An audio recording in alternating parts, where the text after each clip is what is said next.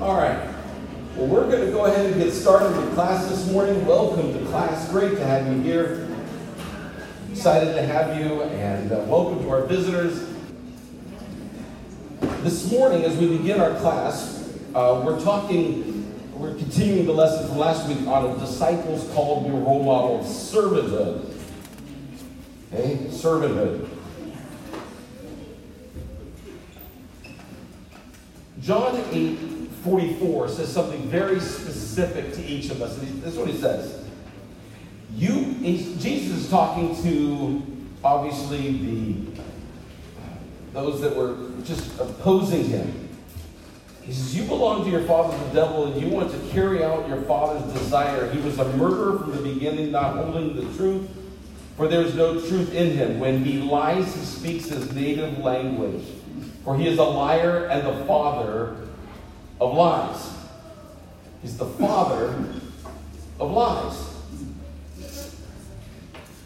And I want you to remember that this morning, because in our culture, in our society, in our world today, we have certain ideas and beliefs that we have passions about. But then we start hearing these things in our own minds that conflict with what we think God wants us to do.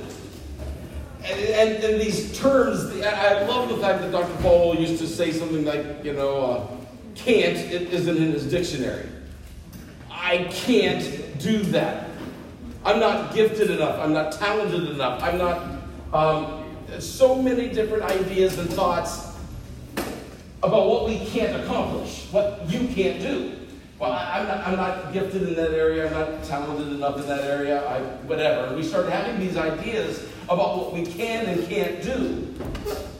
And I think a lot of it not only comes from our own insecurities, but an idea from spiritual warfare that takes place in our lives that says, you can't do that. Just like we watch basketball games and football games up at Liberty, and a penalty is conducted, and all of a sudden the crowd starts yelling, "You can't do that!" And they're making fun of the player who made a mistake because they got penalized for it. And they get a penalty because of it. And sometimes we begin this fear that we think the same thing about what God wants to do in and through us. You can't do that. You can't accomplish that. You can't make that happen. You can't see that happening. You'll never do this. You'll never accomplish that. You don't have enough strength to do this or that. And we start to buy into and believe this kind of an idea that affects everything. That affects the way we think and what we believe and what we do. But I want to remind you of another passage of Scripture this morning. It was from the parable of the talents. And Jesus is talking to them, and he talks to the one who had 5 and 2 talents and 1 talent. Now remember what he said to those that did what God wanted them to do through the talents that they had? He says this, his master replied, "Well done, good and faithful servant. You've been faithful with a few things. I will put you in charge of many things. Come and share your master's happiness." King James translates that, enter into the joy of the Lord. But he was looking at this servant's faithfulness. Faithfulness. He didn't say, you're a really talented individual. You're a really gifted individual. You are somebody who just knocks out of the ballpark with your giftedness. He promoted him because he was faithful. When you, as ladies in this room, use the gifts and talents God has given you, and you use it for the Lord, you're being faithful to the Lord, and the Lord says to you, enter into the joy of the Lord. Enter into the joy of the Lord. Are you a follower of Christ this morning, and one day you will enter the joy of the Lord? Say amen. Amen. You're going to enter the joy of the Lord. But he wants us to be faithful. What are you doing with the gifts God has given to you? What are you doing with the talents God has given to you? What are you doing with